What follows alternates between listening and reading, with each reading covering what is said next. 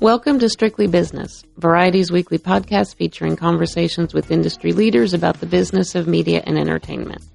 I'm Cynthia Littleton, business editor for Variety. Today, my guest in New York is Rob Chernow, president of programming for A&E Networks, which is the home of cable heavyweights A&E, History, and Lifetime. Chernow has ridden the cable roller coaster for most of the past 20 years. He's been with A&E since 2003 and worked as a producer for History before that. In our conversation, Chernow talks about the strategic challenges facing the ad-supported cable business. He offers some insights into the exercise in brand focus that allowed A&E and History to buck the trend against declining ratings and grow their audiences over the past 2 years. And he reveals how the team at Lifetime learned to stop trying to run away from the legacy of the Lifetime movie and actually embrace it in a big way for fun and profit. Rob Chernow, president of programming for A&E Networks. Thank you so much for taking time out to speak with us. Absolutely. Lovely to be here. Tell me what it was that allowed you to kind of turn the tide with programming, with ratings. As I understand, you really took a big focus on leaning in to the core audience of those three networks. Yeah, I think we are having a wonderful renaissance right now across all of our brands, which is unusual. And I think I get that question a lot where we do seem to be bucking a major trend. But I think one of the things that's happening across the industry that I think really speaks to why I think we're doing well right now is we're in an age of unbelievable distraction and unbelievable, I don't want to say excuses, but there's a million reasons why I think people in my profession have reason to panic. It's like there are incredible shifts going in consumption and who's got the biggest SVOD service and where are things being consumed. And I think one of the things we've done very well here is really try and drown out all the distraction and stay focused on the core mission of what the brands has always been, which is just to super serve the audience. And it sounds simple and reductive, but it really is just about that. And I think one of the things that Paul Bucieri has done incredibly well is align the entire company around fewer priorities. Mm-hmm. And when you talk about like focus, really offering focused brands that super serve an audience, I think that's part of it. It isn't, as much as I would love to take credit for all our success, I do think it's been a holistic shift in focusing the entire company on the right things at the right time and making sure that we're all getting behind the things that really are gonna move the dial for us.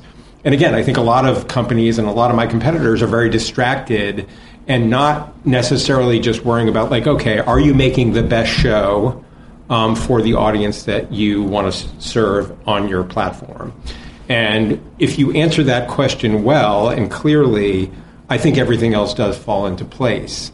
And again, I think we've done an incredible job not being distracted by every other question that's coming about, you talked about CES and all of when will the cochlear implant happen that will Yes. really radically change how we're consuming. At the end of the day, everyone's going to consume what they want to consume. And it's our job to still make sure that we are providing things that are exciting, unique, and again, super serve what I think the audience wants from us. The rebound of A&E and History in particular kind of, it goes against the conventional wisdom that you just can't bring viewers to live TV anymore unless it's sports, unless it's some gigantic, the Grammy Awards or, a big event telecast. How have, and obviously that's wildly overstated. What in that process of leaning in, did you guys really like drill down and look at who was your core live linear audience? How did you decide where to focus on that shorter list of priorities? It's really about like leaning into the obvious, and I do think that taking them one at a time. I think the best example is obviously A&E, A&E, which went from 17th in the ranker slowly climbing over the past few years to now we're squarely number 3, which is, I think, our highest rank ever. Right. And I think the thing that happened in and around A&E was really a focusing on what we had always been doing best over the past decade, which is this front row nonfiction. I think 2 shows really were the sort of lights that led us through the storm, and one of them is First 48, which has been on the air, I think, 15 years, but is actually experiencing its highest ratings in 5 years recently. It's one of those shows that just, I think it is a best-in-class show and really sort of led the charge in terms of a certain type of nonfiction crime storytelling. And it's the first 48 hours of an investigation of some kind of serious crime or a murder. Exactly. It's an immersive documentary, verite documentary look at the first 48 hours of a murder investigation. The premise being that if the key piece of evidence is not unveiled within the first 48 hours, the crime usually does not get solved. So there's an amazing, again, this is a show that's, we've made hundreds of episodes of. It's really been an incredible anchor for us.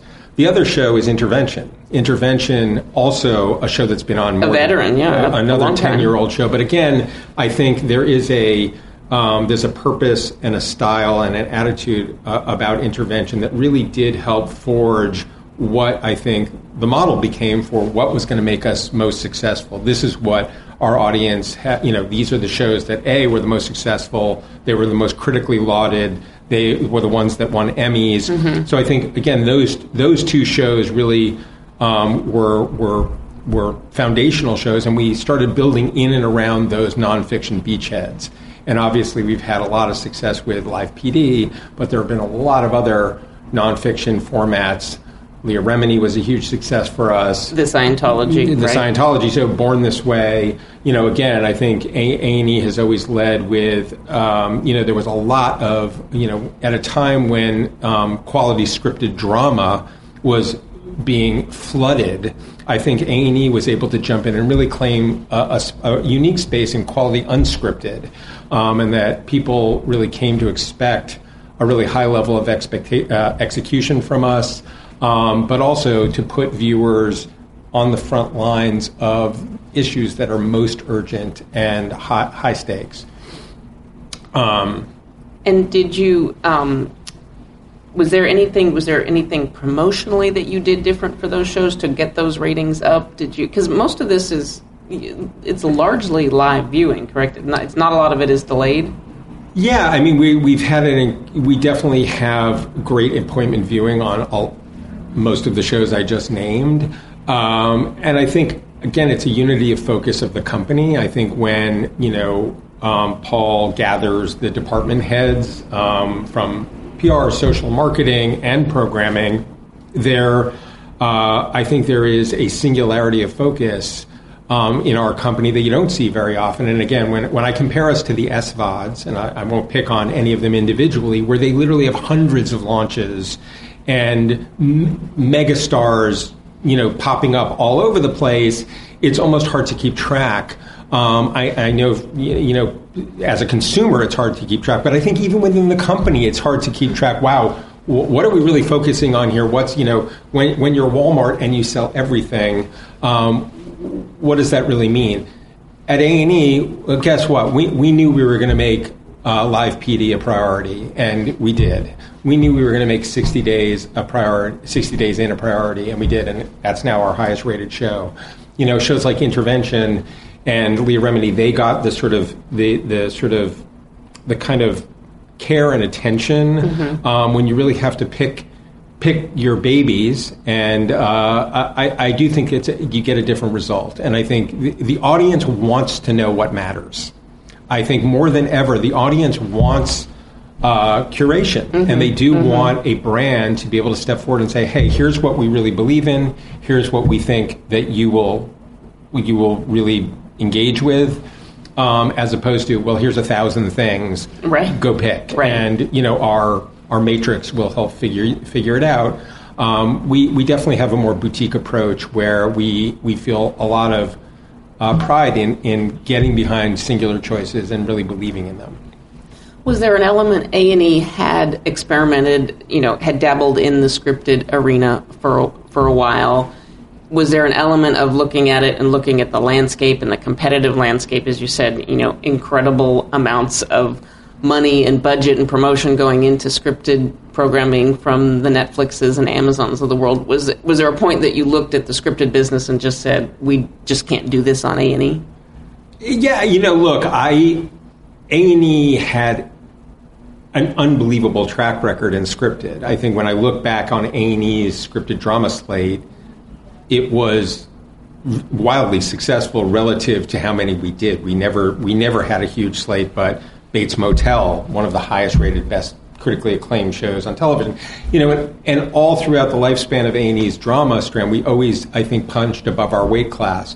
But I'd be lying to you if I didn't tell you that I was congratulated as much for Mad Men as any other show. And I think that AMC, A&E, I think there was a lot of confusion out there in the marketplace, particularly as a lot of our competitors were proliferating their slates. We're like, okay, how can we really have a voice that cuts through here? And again, I think there was a lot of brand confusion, unfortunately, with our drama. That said, I do think A&E has a great, we have a great drama studio. We've always had great success with drama on A&E. So it wasn't as if we were launching things that weren't working. They were working incredibly well. But I think the decision to sort of focus on non-scripted and really clarify and simplify the offering for the audience during this period was very beneficial. Mm-hmm. Can you talk about the importance of having a big, fresh franchise that comes in, and this one in particular, because of the nature of the show, it really takes up a lot of real estate on your air? Yeah, I mean, Live PD has been a game changer for sure, but it's a game changer that has, follows a similar path that our company has always followed. It's an original show.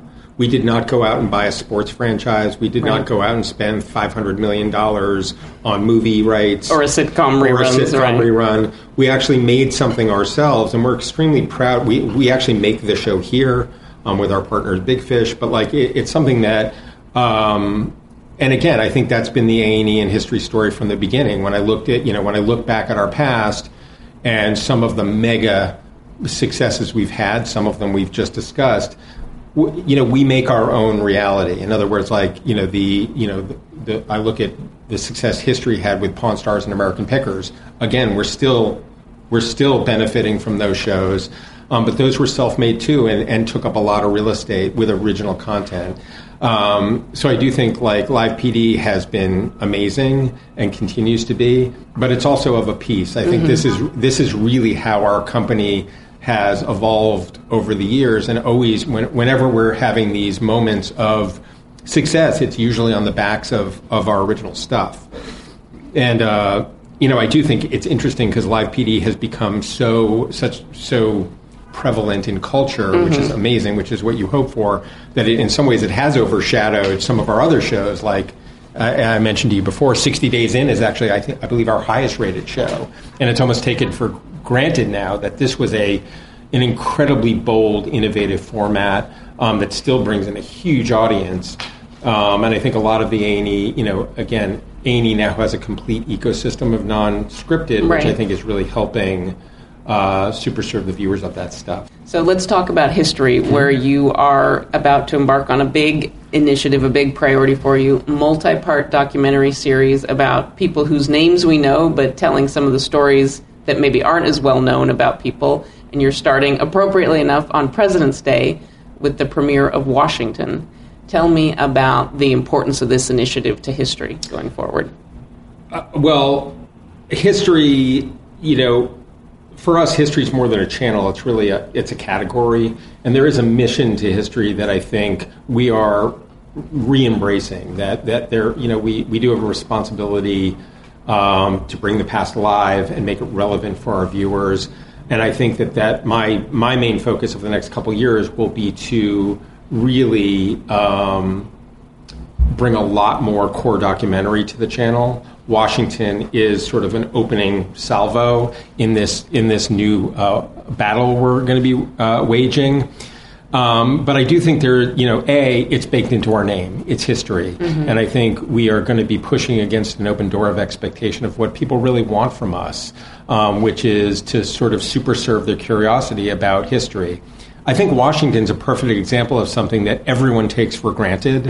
I think there is a tremendous amount of information about George Washington that most viewers don't know, and a lot of the assumptions we make about him is misinformation. I think one of the things that I've enjoyed most is watching our team build these productions, and we have a lot in production, as you know. We have an entire slate of core documentary stuff coming, but what's happened is we've been able to assemble sort of almost like a super team of historians, storytellers, and experts to tell these stories in a way that I don't think they've been told before, because there is a hunger for this. We are in an age where, facts and truth are being questioned on the news networks, and I do think the news networks are trafficking in something very different, where they sort of chop up the meat of current events into hamburger patties and sell them quickly. I think what we're trying to do with history is be definitive.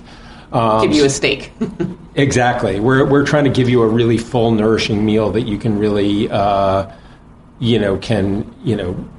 on, or everyone can dine on, and presents the most complete perspective we can on these subject matters. I mean, Washington's a great example where Doris Kearns Goodwin is executive producing. She's one of our leading presidential historians. She had never really done Washington before, so this is really a great experience for her. But what she did was bring in all of the leading Washington experts to be our voices to tell the story.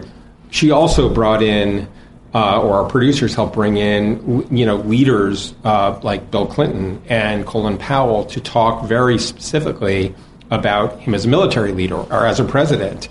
And then, so on top of that, we have these unbelievable cinematic dramatizations with an incredible feature film director directing those moments with Shakespearean actors, so you're getting this very, very rich broth, a look at Washington that I don't think anyone's ever attempted before.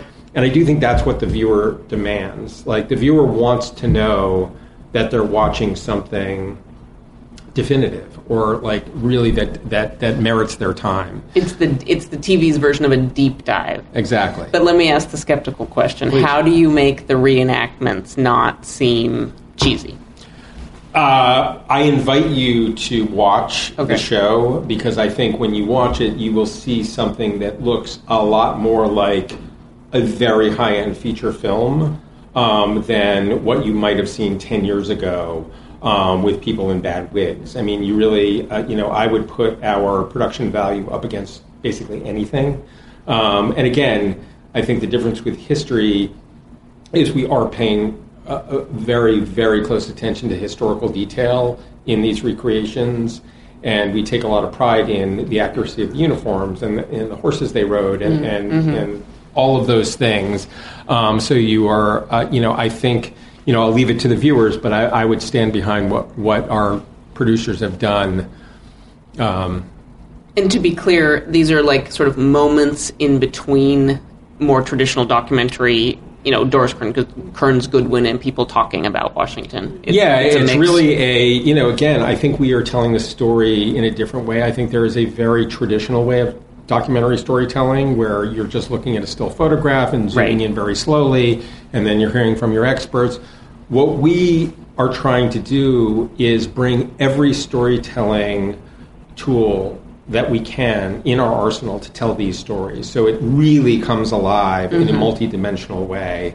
Again, I don't think others are doing it quite this way, and I do feel like we have a lot of gatekeepers. We have, U.S. presidents and Pulitzer Prize-winning historians, and they are really helping guardrail the process. So when you look at it, you're not going to see a cheesy guy on a lame horse. Right. You're going to see something that really meets the standard of, I think, everyone who's putting their name against this project and all the projects we're doing in that area. But I do think there's a hunger for this kind of thing. And again, it's something that sort of it's timeless. It does speak it speaks to our current moment, but more importantly, it really enriches us as human beings because we look at the struggles of these people as human beings also. And in a multi-episode format for you guys as a business, that's probably a better proposition for you than a big 2-hour, something that a 2-hour that you promote as a one-time event versus this is something that can build regular viewing. Is that been a factor in thinking about how to present these elevated docu-series? Yeah, I mean, well, we definitely are trying to choose subjects that merit long form storytelling, and I think there have been entire books written about Washington's early life, right, or Washington's experience in the French Indian War, or Washington's experience as president only, or as general. So, like, I think when you're dealing with people and same with Grant, when you're dealing with people as complex and who have led such storied lives, you're not stretching the taffy very far, and that is one of the negatives I see in our business, and this is a different subject, is I think there is a lot of taffy stretching going on to the detriment of the audience, frankly. I think that a lot of nonfiction and scripted, take something and try and make it longer because they can. And that's not always best for the consumer. Again, in this case, I think we are choosing subjects that, merit long-form storytelling, and we really don't have a cookie cutter approach. It's really whatever we think the subject and the approach demands, we will do. Mm-hmm. And in terms of the bigger picture of brand focus for history, did you go through that same process as you did with A&E and kind of really looking at what that core audience wanted, or was history hadn't fallen quite as far ratings-wise, so maybe it wasn't as much of an urgency there? Yeah, I think history's still a top brand, and I think you're right. History did not experience the down that A&E did, but again, for me, as someone who came to the company to work on history, I've been in graduate school. I just wanted to connect history more to history, and people to think of us as the place where you go for that kind of stuff. And again, we've always had it. It's always been part of our DNA, but I always felt like it should be the primary part, the part we put in our front window. So when when I think viewers think of us, they think of us as being the leaders in that area. Mm-hmm. But at the same time, you also do have a pretty broad slate of more traditional, you do have a broad slate of unscripted shows, some in the, Verite and some in the American Pickers, and does that you feel like that balance is working for history in terms of audience? Do the different types of shows, I would imagine, draw slightly different demographics? Well, I think when the shows work, American Pickers is a great example. American Pickers is infused with history. It is a in-the-moment adventure show where he's out collecting stuff, but searching through America's attics. But you really are that's a show where I actually think it does harmonize really beautifully, because people go to that show. The currency of not all, but most of the most successful shows on history is always information. And I think that something like American Pickers is infused with information about whatever he's discovering, the history of the object, the history of the person who owns the object, and you're really seeing American history through a very different lens. And that's, those guys really feel a mission of what they do, and to do it properly and to treat everyone with respect. So there is a level of where I think that when it works well, I think all the pieces really do harmonize nicely and can. Mm-hmm, mm-hmm. Let's talk about Lifetime, which I know is still a little bit more of a work in progress. You've embarked on a very big initiative of you are doing traditional. You're almost like you're embracing the Lifetime movie as opposed to for years it felt like Lifetime was trying to be anything but the notion of the Lifetime movie, and now there's very much there's a robust slate of long form that, as I understand, you have ordered so many TV movies that you are thinking of them as a series unto themselves. Can you talk about the sort of the evolution of that strategy? Yeah, I mean, I think again, it was all about just leaning into what our core competence is. And I think on, A&E, it was cutting-edge nonfiction. On history, it's the history category. And on Lifetime, I think if you were to associate Lifetime with most consumers, they'd say movies. So over the past year and a half, we've really been focusing a lot more energy on building out our movie capability and really super serving the audience of the Lifetime movie and loving them. I think there was a little bit of a moment where the Lifetime movie,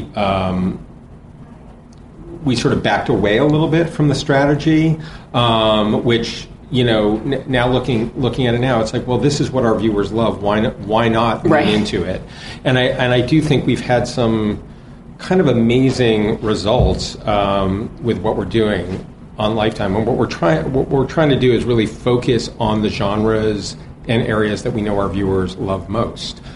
We have had a tremendous success with reintroducing our holiday movies, which we're basically first in the game in original Christmas movies. And then ceded to other competitors. Ceded to other competitors, but we sort of just got back into the game in the past couple of years to great success. It's really been wonderful to see all the viewers return to us for our Christmas movies, which offer sort of and again, I think we do it in a unique way. We really embrace diversity and a different kind of storytelling than some of our competitors do. But then also leaning into the stuff that, again, we just know our viewers love. The rip from the headlines category is something that we've always done incredibly well with. Our Meghan and Harry movie was one of our most highly rated movies of the past couple of years. We just had a huge success with the Kamaya Mobley story, which Robin Roberts produced for us, which I believe is the highest rated movie of the television season. But I think really leaning into rip from the headlines and what that means, and expanding it a little bit. I think people think, it's traditionally just crime and blah, blah, blah. But I think we're looking at other stories represented by, what rip from the headlines means, Meghan and Harry being a good example of that. But then we also have our biopics and which our viewers love. We just had a great success with Patsy and Loretta, about Patsy Cline and Loretta Lynn. Okay. And again, one of the beauties of the whole genre, and I think that this gets back to your original question, is like, why do you think you're succeeding and what is the difference in what's going on in the company right now? And I think it's really leaning into the things that only we can do. In other words, like, we're the only ones who are going to make the Meghan and Harry movie, and we know there's an audience out there for it. 4 weeks of the big news. Yeah, right? Yeah, we can do that. We're going to do that, and we're going to step in. And like we are telling stories that I think only Lifetime can tell. And one of the things that I think we take a lot of pride in is, we have kind of cut through also on a quality level. I think we have been trying to raise the game quite significantly. I think last year, I think we were the only non-SVOD service to be nominated for Best Film for Emmys, for our Flint water scandal movie with Queen Latifah. Really proud of that. This year we had, the Critics' Choice Award. Again, we were the only non-SVOD or pay service to be nominated for Patsy and Loretta, and both of our actresses were nominated for Best Actress. And I do think that we take a lot of pride in being able to compete with some pretty heavy hitters. But again, I think it's about super serving our audience. And I think there are a lot of services now that are getting into the movie business, and they're doing every kind of movie. And they're sort of, again, it's like a little bit of a Walmart approach to the business where, okay, we're just going to do everything. And I think Lifetime's focus has really helped us. So we're focusing on holiday movies, on rip from the headlines, on biopics, the things we know we do well and we know our viewers expect from us, and we're just going to do more of them and do them as well as we can. Would you say that the movies have kind of taken the place of scripted series on Lifetime for now? Well, one of our proudest moments last year was we first of all, we're trying to innovate. I do think that the scripted drama space is incredibly congested right now, particularly female-focused scripted drama series. There are dozens of them out there. And I think we are looking for different ways to win with scripted. I think the movie strategy is scripted. I mean, it's definitely, we do more scripted than almost any channel in cable. It just happens to take the form of movies. One of the innovations that we're most proud of, that we're actually doing more of, is last year we did something very unusual in that we optioned and produced 5 movies simultaneously that were based on a book series by V.C. Andrews. And so what we did was we put all 5 movies into production simultaneously. They were a loosely interconnected story, a family saga. And and it was the Castile family saga, if you want to know the name of it. But and we aired them all together. We aired them in over a series of weekends. So it kind of became a series unto itself. It became a series, and when first of all, it was a huge success for us. It really resonated with our movie audience, but it also did act as a series. And when one of the things that did not get a lot of notice, which in some ways I'm glad it didn't, because it's been a good strategy for us. I don't want other people to copy. Is when you compare that to all of scripted drama from last year, it would be the second highest rated new drama for women after Dirty John. In the cable arena. In the cable arena, which is like, I don't think that registered for people, but it's like, wow, there were a lot of dramas launched last year. And when we look at the results of how what we called a movie series event did, I do think that's provided a little bit of a path for us. We are doing another V.C. Andrews book series. But I think that's it feels like something others are not doing. It feels like it's uniquely tailored to what we know our viewers love. We know our viewers love book series, V.C. Andrews. We've had success in the past with V.C. Andrews titles. And we are looking into other ways to do movie kind of quote unquote series events the same way. That's an interesting way to kind of get at that same audience, just in a different way.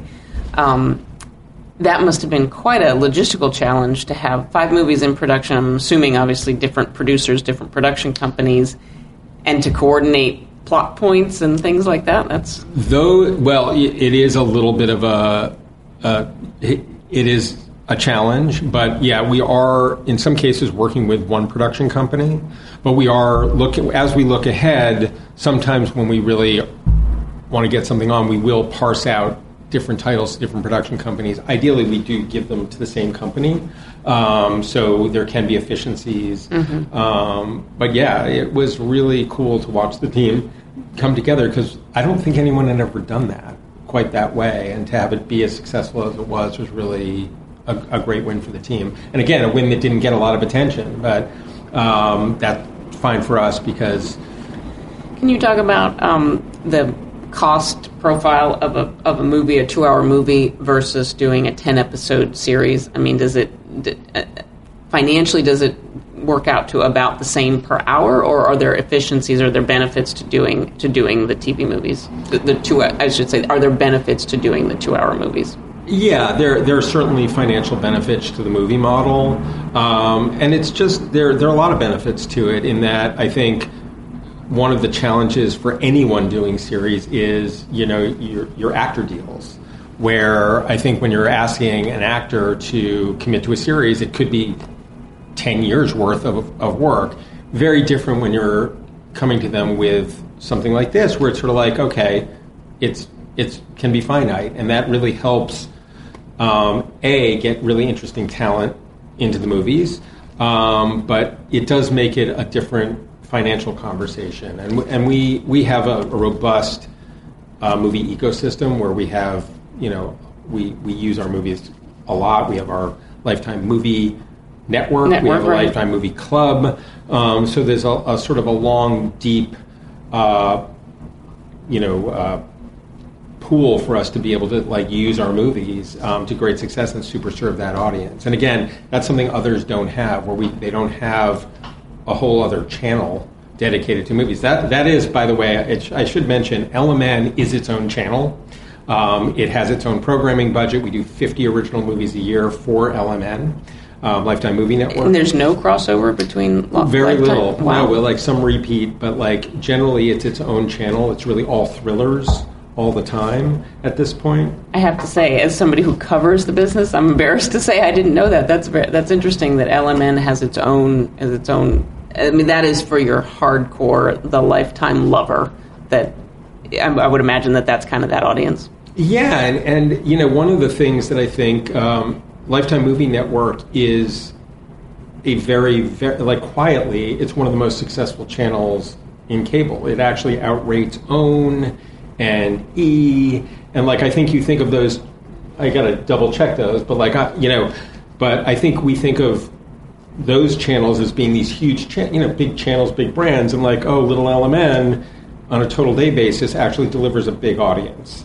And again, it's about, that one is a great example of just really clear brand focus. It's like we do all thrillers, we stunt our thrillers, so we have, every year we have our, a New Year's stunt called Deadly Resolutions, and then we have Don't Mess with Mommy weekend on Mother's Day, and like they have a lot of fun with that brand, but again, it speaks to how much I think brand clarity matters these days, and if the audience is getting what they want, they will reward your channel. What is the most fun part of your job? What do you like the most about being president of programming for A&E Networks?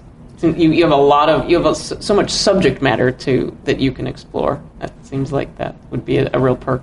I think it's the thrill for me is watching ideas come alive, and watching ideas come alive that are extremely ambitious or seemingly impossible. And I think Live PD is a great example of that. When that started as a piece of paper, and all of the technological and legal and all the things that had to go into actually getting that show onto the air, which seemed, when it was at the piece of paper stage, like a very distant possibility. But watching it, the team build it and get excited and then make it a reality, it's thrilling. And, I feel the same way about Washington. When we first started talking about Washington, it was very abstract. And it's like, hey, could we get Doris Kearns Goodwin? Could we get all of these experts? Could we get a president to, and watching those things come together, that's the dream for me. It's like watching things that you can really feel great about and proud of happening before your eyes, and that's always the magic. And again, that's why I love our company, because our company is always at heart about making stuff. Thanks for listening. Be sure to tune in next week for another episode of Strictly Business.